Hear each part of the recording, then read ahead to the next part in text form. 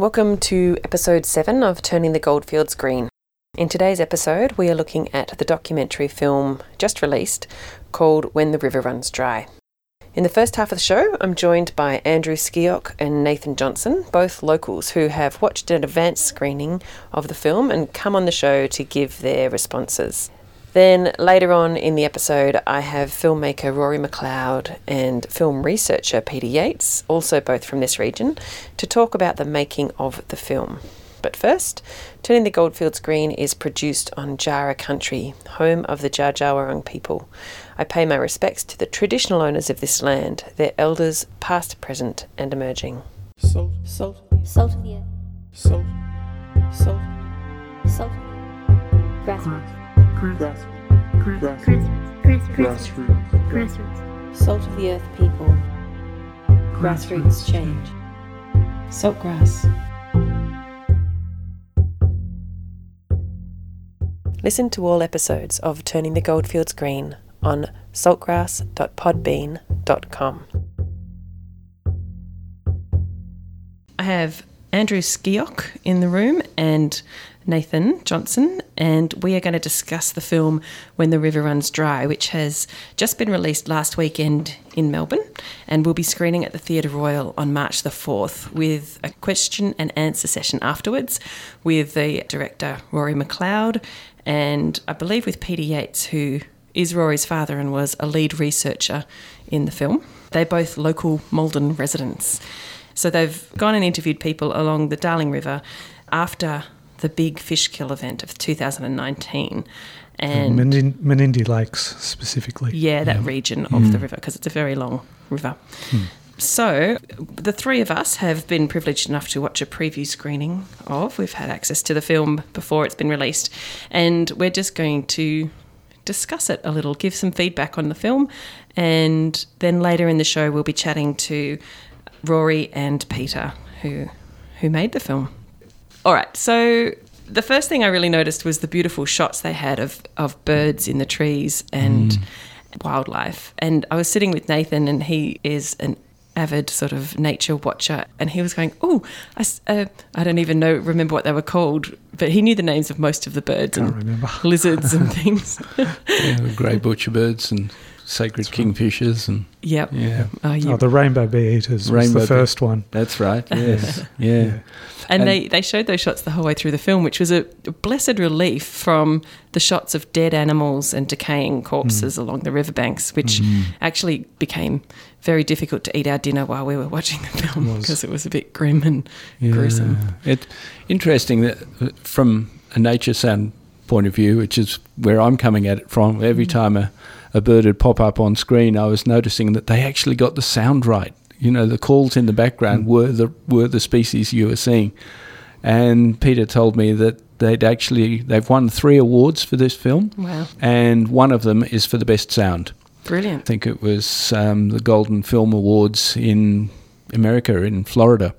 Great. So, and little things like there's a scene where a kangaroo hops across a dry lake bed, and it's a little bit of drone footage, so you're seeing the animal almost hop underneath you, and subliminally you can hear put as it. Now they couldn't have recorded that live. They must have done that afterwards, but they've taken the time to do that and to do it almost subliminally. You hardly notice it. Indicates how much care and attention they've put into the actual craft of making their film. Yeah. Now, Andrew, just as a segue, can you give us a little background about yourself and how you know all these things about recording nature and sound? I'm a nature sound nerd. Well, I've been sound recording in natural environments for 25 years or more, nearly 30 years now. So, I'm a wildlife sound recordist, and taking those recordings and publishing them as recordings for people to listen to and enjoy natural places that perhaps they'd never get the opportunity to visit. Put on a pair of headphones and you're there, It's and has that taken you around the world, or has it been primarily Australian? It started in Australia and, for probably the first decade. But we'd always, when I say we, myself and my partner Sarah, we'd always wanted to travel overseas and just experience some of these places. So yes, we ended up doing extensive field work around the world in most continents now. We haven't been to South America yet, but... And you live in Newstead, is that right? Yes, yeah, the wild west of Castlemaine. And so, as I understand it from a conversation we've had in the past, you have actually spent some time up at the Murray-Darling River Basin and done some recording up there, and you've seen it over time. Yes, I wouldn't say I know it intimately, but there are places that we've spent quite a lot of time. Mutawinji, north of Broken Hill, was where we first began sound recording, environmental sound recording. We did a crazy trip where we loaded up our bicycles and rode from Mildura towards Menindee, and we got caught in a rainstorm. The road just turned to liquid concrete. And, wow. But yeah, we've certainly spent a lot of time up around that part of the world, and I feel like it's an ecosystem that feels like something that I've got in my bones somewhere. So watching the documentary, were you shocked or surprised at how much it had changed, or have you noticed a difference over time yourself in having been out there? Oh, look, I mean, it's such a variable ecosystem. There will be times of drought and times where you see that kind of thing, even if, the river is operating completely naturally. But seeing the extent of it and the fact that it doesn't need to be this way, given the current circumstances, that's really the saddening thing, that realising that this is largely our influence, the decisions that are made in high places that have created this ecological mess. I was going to say catastrophe, but there still is environmental flows coming down the river from what I understand, but it's not in the natural way that it should be. So let's talk about the film a little. What was your first impressions? Nathan, do you want to... Yeah, well, I loved it. I didn't find it an easy watch. It's a really difficult topic, especially as someone who loves the natural environment. A lot of that is really hard to watch. But it's amazingly shot. Like you said, the sound made an impression on me too. And I thought it was pretty well researched, and while they didn't cover all their bases in terms of a balanced presentation, they got a lot of different voices, which was great. Everyone had a real care for that river. I was impressed by how much they had gained the trust and were representing the voices of the local Indigenous community, which can often be a bit reticent to get involved with the media. So they've obviously created some relationships there, and it was very strongly told from that point of view for the first solid 10, 15 minutes of the film probably. And then it sort of switched to farmers and some other people who were involved at bureaucratic levels and other experts. And it was interesting because I started to feel a little bit like, I really want to hear the science of it, not just the culture of it. But they came back and forth. Eventually through the film, they wove all of these different viewpoints in and out of each other and kept on returning to that Indigenous viewpoint, which is so valuable to hear, I think. And there are a couple of characters in there that I was like, I wish I knew you. I wish I could just sit down and have a cuppa with you. And that story of what the landscape means in terms of the cultural narrative and the learning and passing knowledge down through the generations and how that was presented, I thought was really nicely told. Yeah. I believe Peter's an anthropologist, Peter Yates, so he probably would have had that background, and his work with Indigenous communities elsewhere would have created the ground to develop those connections and that trust. I know he's worked in various areas of Australia very closely with Indigenous communities. So, what did you guys think about how the narratives were interwoven and how the story unfolded of it? Did it come across easily and well? The impression that I got is it's an extraordinarily complex subject. Yeah. And, just to be able to cover it in 50 minutes just felt like a huge ask. And I think they touched on a lot of things that, it's over in 10 seconds. Hang on a second. A pipeline to Broken Hill, and they changed what's going on there? So there's a lot there that in the space of this film you just didn't have the time to explore. No. it left me with a lot of questions, but I think that's one of the strengths of the film as well, is to get the viewer to really ask what's going on here. Yeah, and it certainly seemed that all the different voices, their different perspectives, they were all pretty clear what was going on. Yeah. So, Nathan, you mentioned earlier that it was potentially not very balanced, and I noticed that they haven't really been able to get interviews with, perhaps they've asked, but they haven't actually used interviews with politicians or people or the farmers who are directing the water away from the floodplains and all of that sort of stuff. I'd be curious to hear their point of view, but I think also we don't need to hear their point of view. In some ways, I think that actually we know what it's about. They want their business to succeed, and they're using what they can within the means of the law, and the law's allowing them to do this in the way the law is currently set up. So no one's been breaking the law, they've just been taking advantage of what's available to them. There are some aspects of the law that haven't been adhered to. And there's also historical aspects to this as well, that for instance, water rights that were originally set up for market gardeners have now been bought by international corporations, and they use them very differently. And nobody's particularly gone in there and Reassessed it. Yeah, changed the law because it's no longer appropriate. It's just somebody's gone, oh, okay, we can do this and we can do that, and yep. So that's the complexity that I think, is behind this story. What I felt, there's a long history to it and a build up. There is, and I think what Peter and Rory have focused on in this film is the actual outcomes of this and what it's led to. Both environmentally and culturally, as well as, when I say culturally, it's not just Indigenous people, it's the local farmers, local communities who are very articulate in saying that this is it's ruined our businesses. So I think it's important to recognise what you were saying earlier about that it comes down to business. It's a particular kind of business. Yeah. It's not communities and local, farmers that are doing, running the family farm. It's this is big international corporate business. Yeah, and the interesting politics between the states too, about what Yes. what happens on one side of the border and how they don't care about the other side of the border. I think it's really interesting commentary on human nature too, about what humans are prepared to take for themselves. It's sort of like a snapshot of what we're facing on a global scale in terms of this environmental crisis. It's a few people are prepared to do a lot of grabbing and make a lot of money, but they're not thinking about downstream, either downstream in terms of time, so what will happen in 50 years, or downstream in terms of how it's affecting other people in their current time. Geographically, Yeah.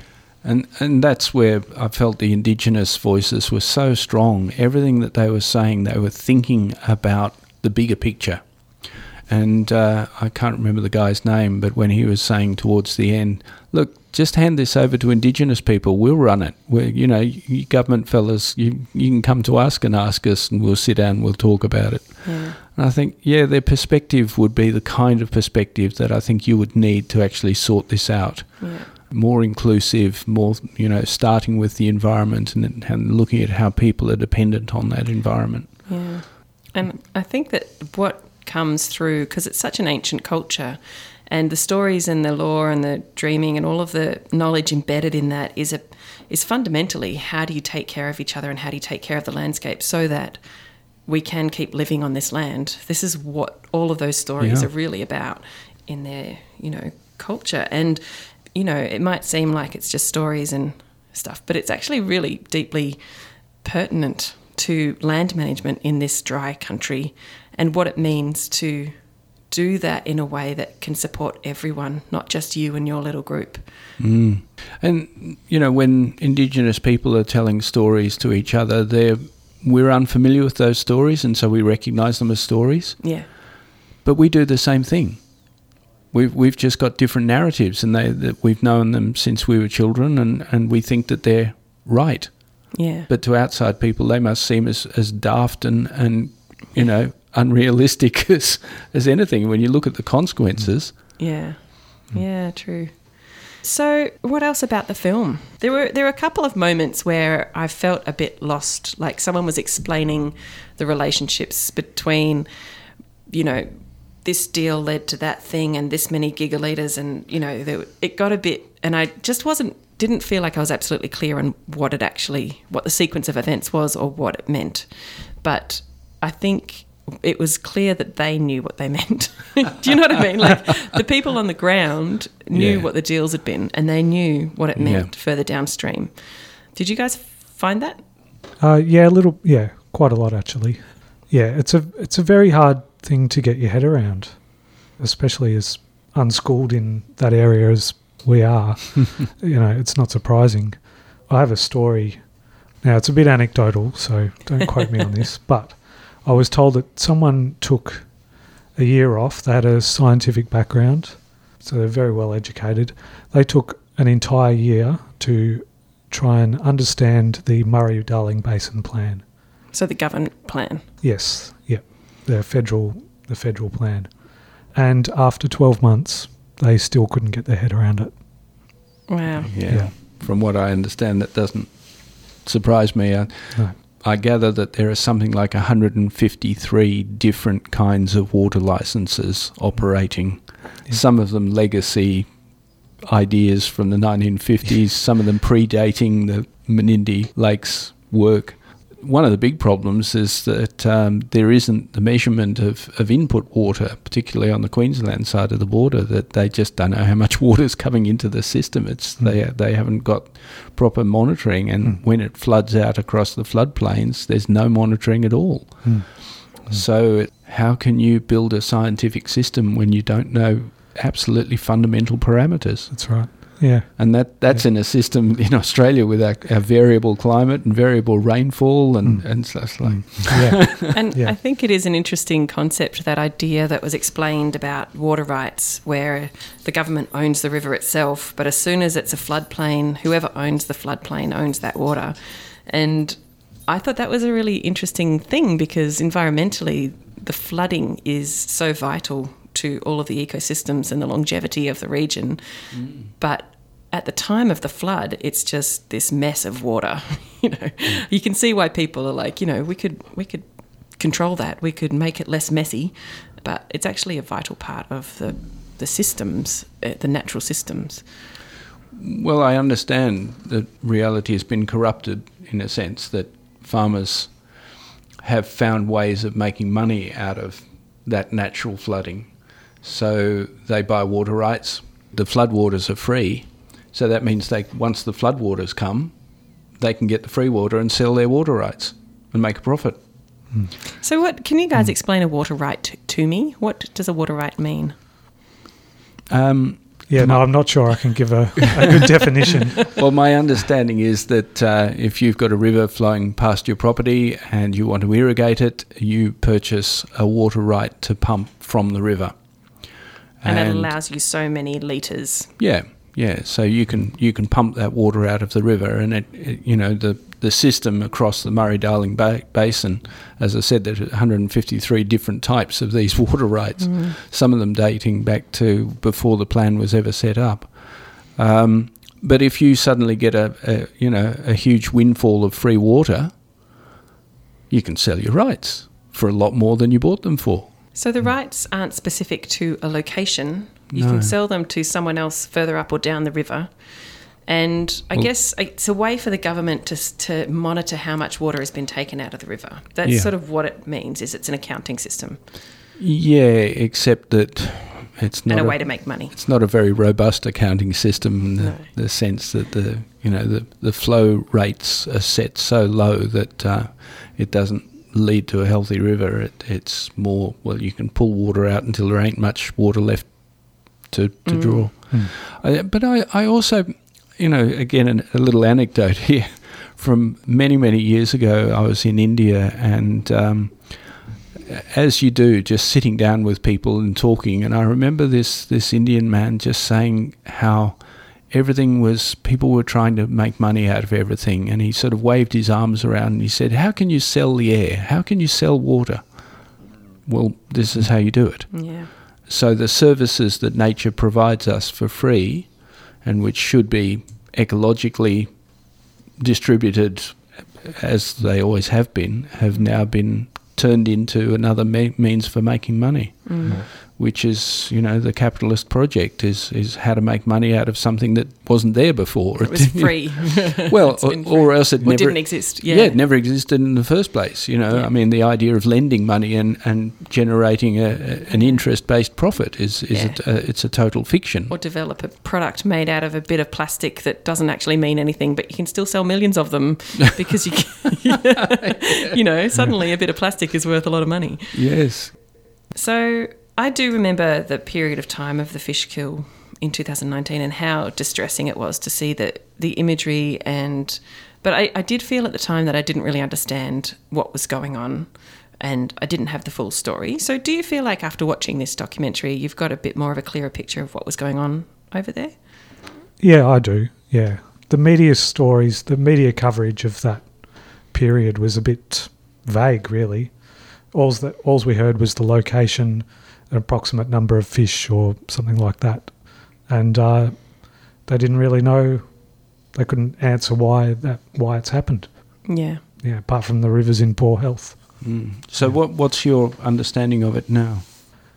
Yeah, I'm not sure how to answer that. Really just that it's come down to bad management over a long number of years.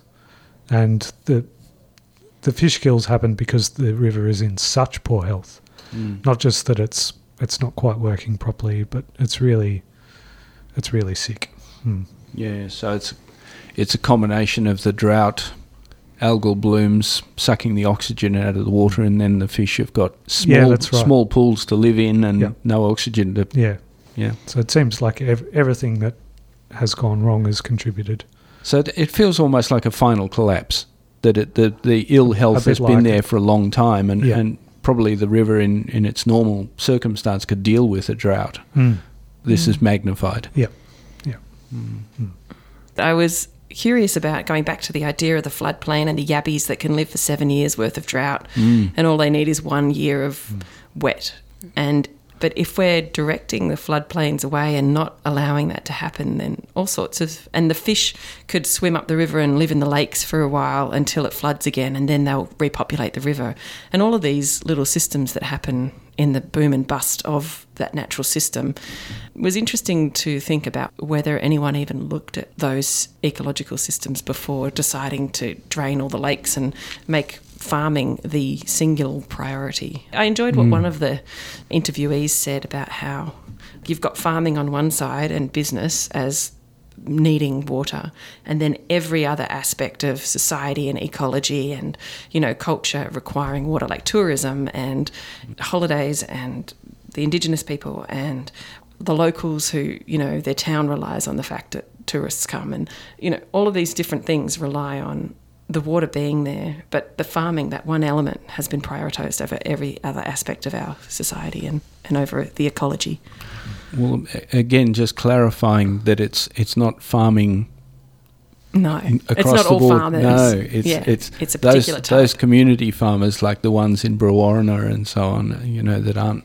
They're out of business, and it's the same on the Murray River. That water restrictions. It's not so much that the water isn't in the Murray River. It's there. It's flowing right past, but the farmers are no longer allowed to access it. Again, for political and bureaucratic reasons, and they're hopping mad about it. So it's the large scale industrial farms that are actually. My understanding is that things like the big international corporations that hold these big holdings in the upper catchment.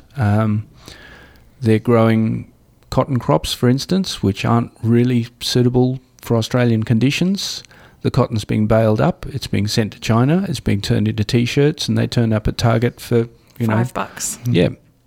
So, the benefit to Australia is $5 T-shirts, but at what a cost? Yeah. And somebody else is making the profit out of it. So our local communities, Indigenous people and the ecosystems are bearing that cost. And if you were thinking from a point of view of what's good for Australia and Australian people, you would just look at this and say, this is nuts. Yeah. Whoever's making these decisions is being irresponsible. Yeah. But if you look at globalised flow of money, yep, it makes sense. So it's a scale thing. It's another example of globalisation. And globalisation is, when the critiques of globalisation first appeared, I was a bit puzzled because as somebody that had travelled widely, I thought, no, it's fantastic that, we're trading more and we're culturally, there's more cultural exchange and people are moving around, living different places. Globalisation's a good thing. But when you see this, you realise, no, this is how it works. Globalisation is just an excuse for people that are already powerful to extract even more wealth from natural systems at the expense of local farmers, communities and the environment. Yeah. To me, it just seems like, hang on, we've been doing this before. Wasn't it called colonisation once? Yeah. It's just that we're the ones now that have been colonised.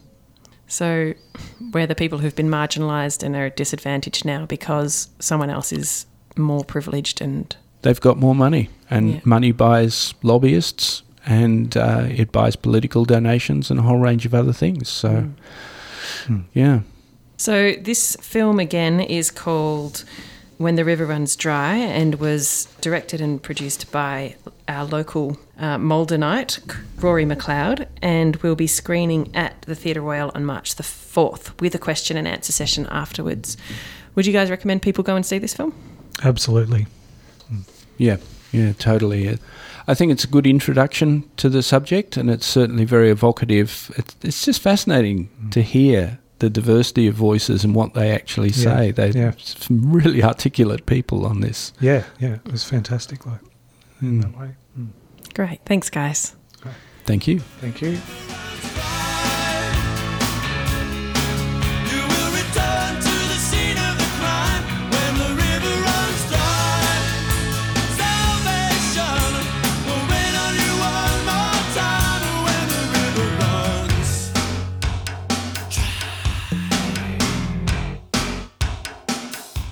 That was The Hunters and Collectors with River Runs Dry, as probably most of you will recognise that song really well.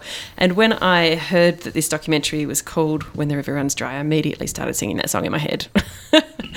So I'm now joined with Rory McLeod and Peter Yates, both of whom live in Malden and made this film, or the documentary When the River Runs Dry. Welcome, guys. Hello. G'day. Let me start first with the song. Was it hard to get access to the song? Not at all. What was hard to get was a title for the film, and somebody said, well, When the River Runs Dry, and I said, no, that'll be too obvious. And anyway, it seemed like the only option we had left, so I got in touch with Mark Seymour and the Hunters and Collectors, and they fell over themselves to let us use the song.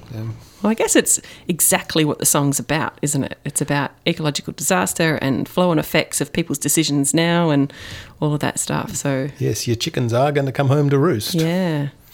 All right, well, that's great. I'm glad to hear that it wasn't too tricky to get the song. And it's woven throughout the whole documentary, which is a really nice thematic sort of moment. Do you want to review our review? You've just spent the last half hour listening to us talking about your film. What did you think about that? Goodness. I think you've got two reviewers there who certainly have their head around the issues. It was very pleasing to hear people picking up on the types of messages we wanted to get across. Yeah. They're absolutely right that this is such a vast subject matter that in 52 minutes, no matter what we tried to do, we were never going to be able to give you the full story. The full story would take weeks to tell, and even then we'd probably get bits wrong. So all we could do really was give you the feel of it. It was about the consequence as much as anything. We just needed to...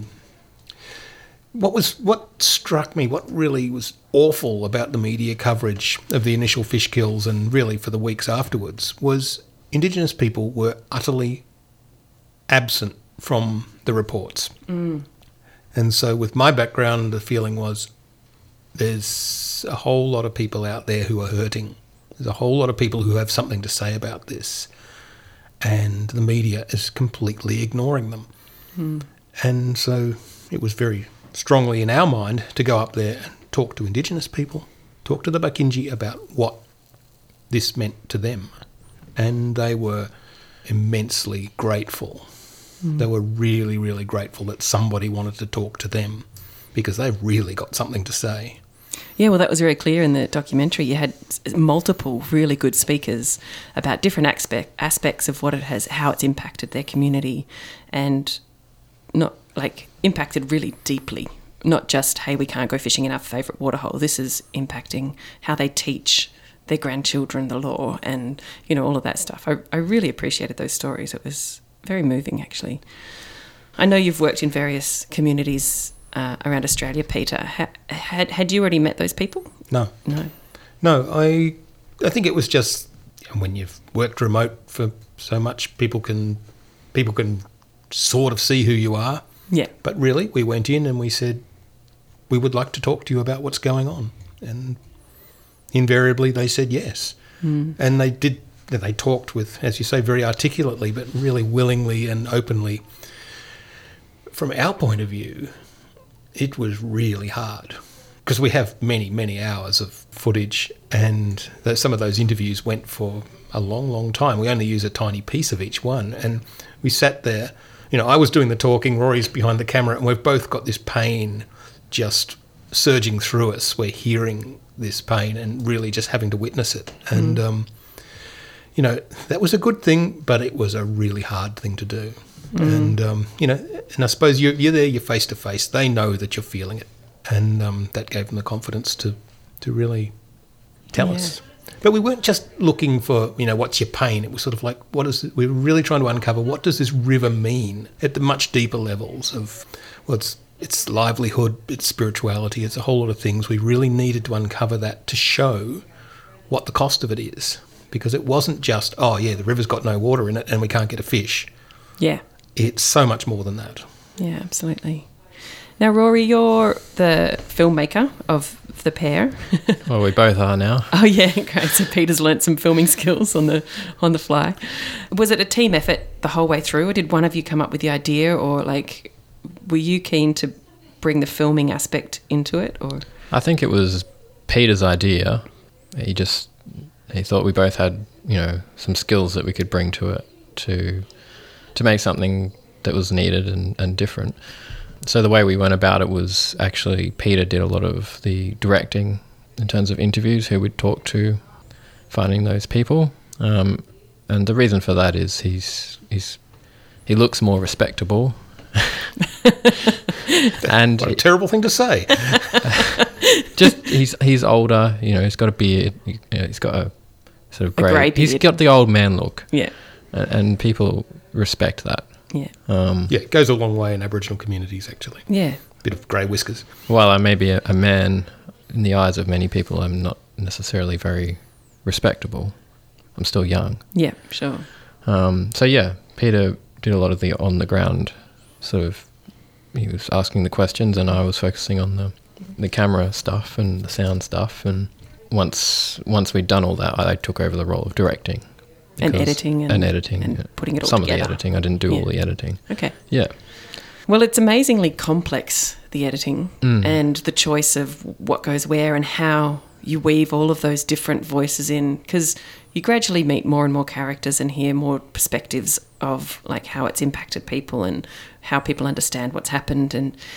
But you go back and forth between all of these different voices and different levels of, I guess, understanding. Like you've got the townsfolk who are just like, we can't water, our farm doesn't exist anymore, our family farm, because we can't get the water, and then the Indigenous people, obviously, as we've spoken about, and then you've also got some more sort of governmenty official type people, bureaucratic people who sort of understand the sort of that level of how things worked. But every single person was agreed that it was an outrageous thing to have happened. And do you feel like, as filmmakers, like we discussed how complex the issues are and how difficult it is to really wrap your head around it, as filmmakers who've spent probably 2 years making this, a year, do you feel like you understand all of the ins and outs of it? No, but the only thing you need to know to teach a dog tricks is more than the dog.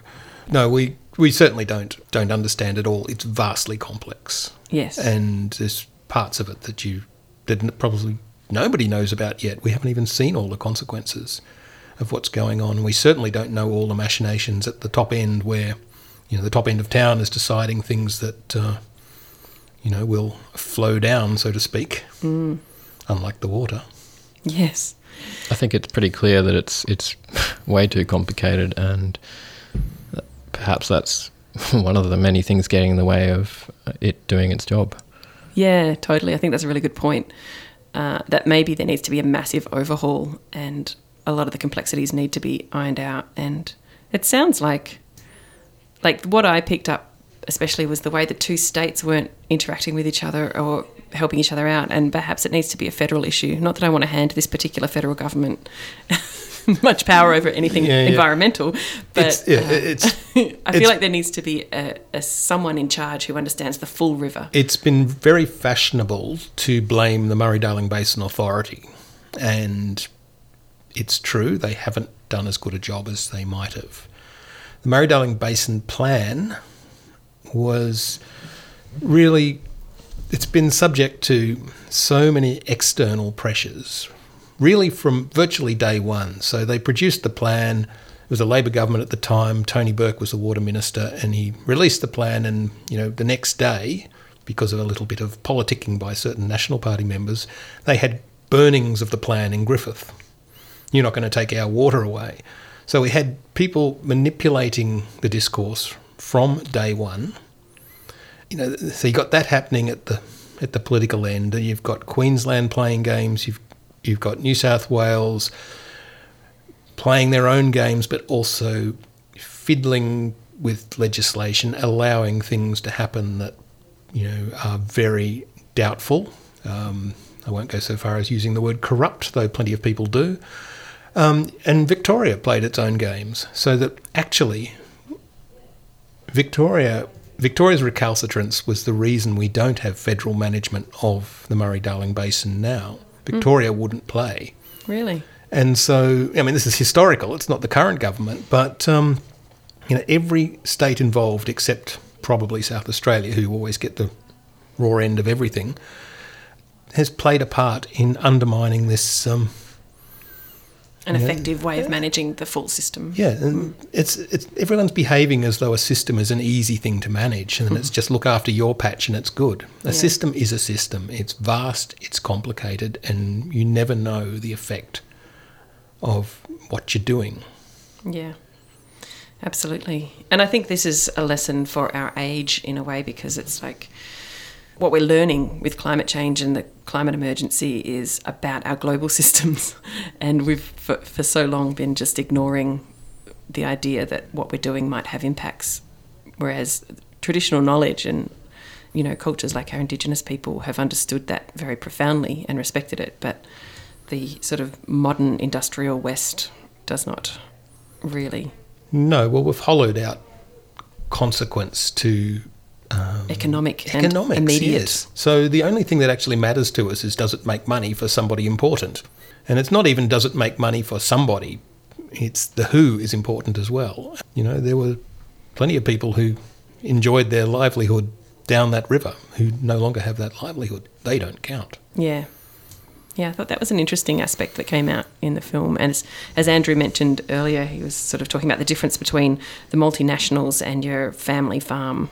Andrew mentioned something off air, something like there's only 4 multinationals that actually control some vast percentage of the waters. Yeah, so he's referring to the A-class licences, which is a particular type of licence that exists in New South Wales. And these are there's water that is pumped from rivers under low flow conditions. I think there's 158 licence holders, but only 4 of those take something like 86% of the water taken under that licensing. There's been improvements in that. So back at the time of the fish kills, A-class licences, you were allowed to pump when the threshold was 160 megalitres per day flowing over the weir at Burke. It's a very low flow for a river. Right. And so you were allowed to pump. And the rules were changed to the degree, this is one of the dodgy New South Wales things, the rules were changed to the degree that if the water's there, you don't just take this year's water. You are actually allowed to take water for the next 3 years. In case there was a drought. Well, in case there's a drought. But you're making a drought happen in some ways. Yeah, you're just moving the drought downstream. Yeah. And so, the rules are changed. People aren't breaking the rules, but it doesn't mean the rules aren't broken. Rules are broken by the policymakers, and they make these changes at the behest of lobbyists. So have you seen, since the fish kill, has there been action to change how all of these things are managed? Have you been following what's been happening politically around that? Or have you been too busy making the film? Or has there not been much, actually? Do you think it got swept under the rug after the initial horror? Look, there's been action, not enough, but there's been bits and pieces. The tragedy was that we didn't get a Royal Commission at the time. Had we had a Labor government, I think we would have had a Royal Commission. There's no way the LNP were going to allow that, because too many of their own were going to end up with egg on their face. So what's happened since? Mick Keelty has been put in charge as the sort of the river cop. So one person we spoke to, one Aboriginal fellow we spoke to who works for the New South Wales Water Board, I forget exactly what they're called, but anyway, he said never heard of him, didn't know anything about him. And this guy's working on compliance stuff up and down the river and he's never heard. Speaking to another fellow who works for the Murray-Darling Basin Authority, who's actually in our film, but he wasn't working for them at the time, said, oh no, there are good things happening. They're chipping away at it. But really, the Murray-Darling Basin Authority can only do so much when the political interference and the politicisation of the entire management process is undermining every outcome. It's tricky. This is where people start calling for a revolution, I think, when they start seeing things like this, because it's like we can't afford another season like that in a river like that. Like, do you know, people at the time were really worried that the cod, those really huge fish, would actually be made extinct by the extent of that fish kill. Do you know if that has happened? They're not going to be made extinct by that, because there's plenty of cod in other rivers, in the Murray, in the Loddon, they're around. But the rejigging, the removal of the Menindee Lakes, which have been an important fish breeding ground for at least 30 million years, the removal of the Menindee Lakes from the fish breeding potential is going to have vast effects. So tagged fish that are known to have spawned in the Menindee Lakes have been caught in the upper reaches of the Murray. Connected, but a long, long way away. Yeah. So fish breed in the Menindee Lakes and they travel right through the system. It is a crucial part of the inland fishery. And, the plans of the New South Wales government, particularly, and the Murray-Darling Basin Authority, were the Menindee Lakes are a waste of water because water evaporates. And turns into clouds and then turns into rain. Yes, and actually this is interesting, because some of the people we talked to, this doesn't make the film, but some of the people we talked to said, we've got family or friends over near Warren, way over in the east, and they make the decision as to whether they plant wheat this year or not on the basis of whether there's water in the Menindee Lakes. Wow. If the Menindee Lakes have water, they know they're going to get rain. So they plant. And so they plant. But the Menindee Lakes don't just produce rain, they produce humidity and dew and all the things, all this little marginal stuff that keeps things alive in what is a very dry environment. Yeah. And so the idea that you can just delete something like that from a system is just unbelievable in its stupidity. It is amazing. It's also interesting to think about the nature of what we're trying to achieve. I think we're still trying to anglicise the Australian countryside. Like when the first settlers came here, they all tried to grow roses and have green grass. And we're still trying to grow crops and things that aren't appropriate to our landscape and that require a lot of water, which we don't have. I know that industry must happen, but it seems like we're sort of trying to do the wrong stuff. We should be thinking smarter about how we're farming and what we're farming. Yeah, well, going up there, the floodplains, I imagine, would have had trees all across them and the main tributaries. And every bit of land is cleared for hundreds of kilometres. If you want to go and find a place to camp, well, you're in plain sight wherever you go. Yeah, big, dry, flat, arid landscape. Yeah. Yeah, it's amazing. No, I grew up in that country. Did you? And I remember it being forested, Wow. and it's not now. I mean, there's bits of it that are, but I was shocked when we went back and started driving around. I was shocked at the amount of land clearing. And so this incremental, take a little bit, take a little bit, take a little bit, pretend the satellites can't see you. And the government clearly says it's all right because you don't hear of anyone being prosecuted for it. Well, you do, but, you know, it's nowhere near enough. It's a death by 1,000 cuts. And the thing is, in this drought, those farms are shifting sand now. So the people, they clear it, they plough it, and they plan on the rain. This is because it's a summer rainfall zone. You get good rains in the summer. You plant your wheat, you get a fantastic crop. But if it doesn't rain, all your soil blows away.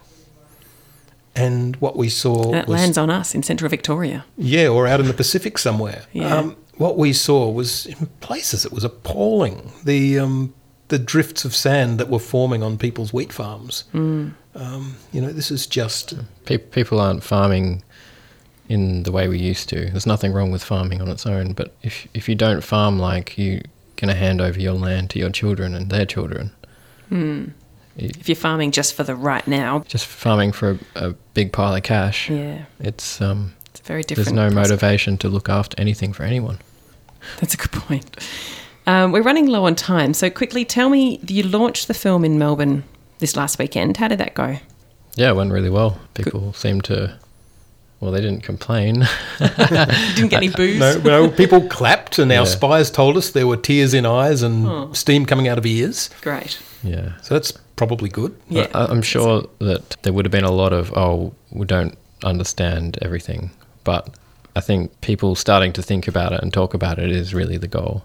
Yeah. And also, seeing how people have been affected by this is also part of that goal. It'd be worth mentioning also, we had one of the Indigenous people in the film, Bruce Shillingsworth, came to the launch and spoke in the Q&A. And he had his family with him, and the response of that family they were thrilled that Aboriginal voices were front and centre because they are so used to being ignored. Yeah. And here was a film that said, "You matter," and they really, they're just so appreciative. That's so great. So, pat myself on the back. It was good. That's what we wanted to do, and it would be appalling. Imagine if they said, "But I don't like it." Yeah. yeah. All right. Well, it sounds like generally getting good response, and it will be showing locally at the Theatre Royal with a question and answer session afterwards on the 4th of March, and again on the 8th if people want to see it. Without the Q&A. Without the Q&A. So is there another project on the boil, or are you still recovering and promoting this one? Rory, have you got any plans for future filmmaking? I would like to focus on something to do with what went wrong that these things are happening. And so that has a lot to do with how we value things. At the moment we value money, and that's it. At the moment we take whatever we can, and we don't care at the effects. So I'm interested in the cause of issues like this. Yeah. Yeah. Great. Andrew Skeoch in the review talked a bit about the stories we tell ourselves, the stories we grew up with that are absurd when you look at them from a distance. Yeah. Stories like economic growth, Yes. stories like progress. I thought you were going to talk about a virgin birth, but go ahead. Well, Economic progress. That's a probably fairly silly idea too, but I don't want to go there. But no, there's stories that look normal from where we stand that are absurd and are costing the planet. the planet. And I think at a cultural level, maybe we can pull them apart. Well, there's a lifelong project for you, Rory. Film after film after film. It'd be brilliant. I will put this interview up on my podcast site, and links to the film and to probably Rory's Vimeo site, which is full of beautiful videos of little birds having baths. And I actually really loved your little tiny little snippets of wildlife on your film site. So I'll put a link to that up. But it's time for us to go. Thanks so much, you fellas. Thanks for having us. Thank you. Pleasure. And don't forget to get along to the Theatre Royal on the 4th of March or the 8th of March to watch When the River Runs Dry. Salt of the earth. Salt.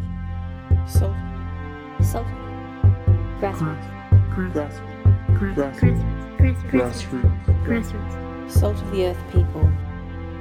Grassroots change. Saltgrass. Listen to all episodes of Turning the Goldfields Green on saltgrass.podbean.com. My name is Alison Hanley and I have been your host today. I hope you've enjoyed the episode. If you're interested in any of the books, articles or websites mentioned in the show, you can find links to them in the episode description at saltgrass.podbean.com. You can follow us on Facebook or subscribe to our emailing list to get reminders and updates about the show. Email us at saltgrasspodcast@gmail.com. We'd love to hear from you if you have ideas for topics, know someone amazing we should talk to, have a recycling tip, a green product review, or have a song recommendation. Again, email us at saltgrasspodcast@gmail.com. This program was made possible with support from the Community Broadcasting Foundation.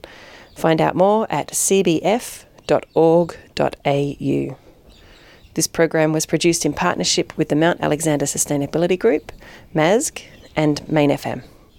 It should be noted that the statements and opinions of myself and the people I interview are not the official positions held by either Main FM or MASG. We welcome feedback and responses to the ideas expressed on the show. If you would like to respond to something discussed on the program, we'd love to hear from you. Email us at saltgrasspodcast@gmail.com. Please be aware that if you do email us, we may or may not read your email on the show and may identify you by first name. If you do not want this, please say so in your email.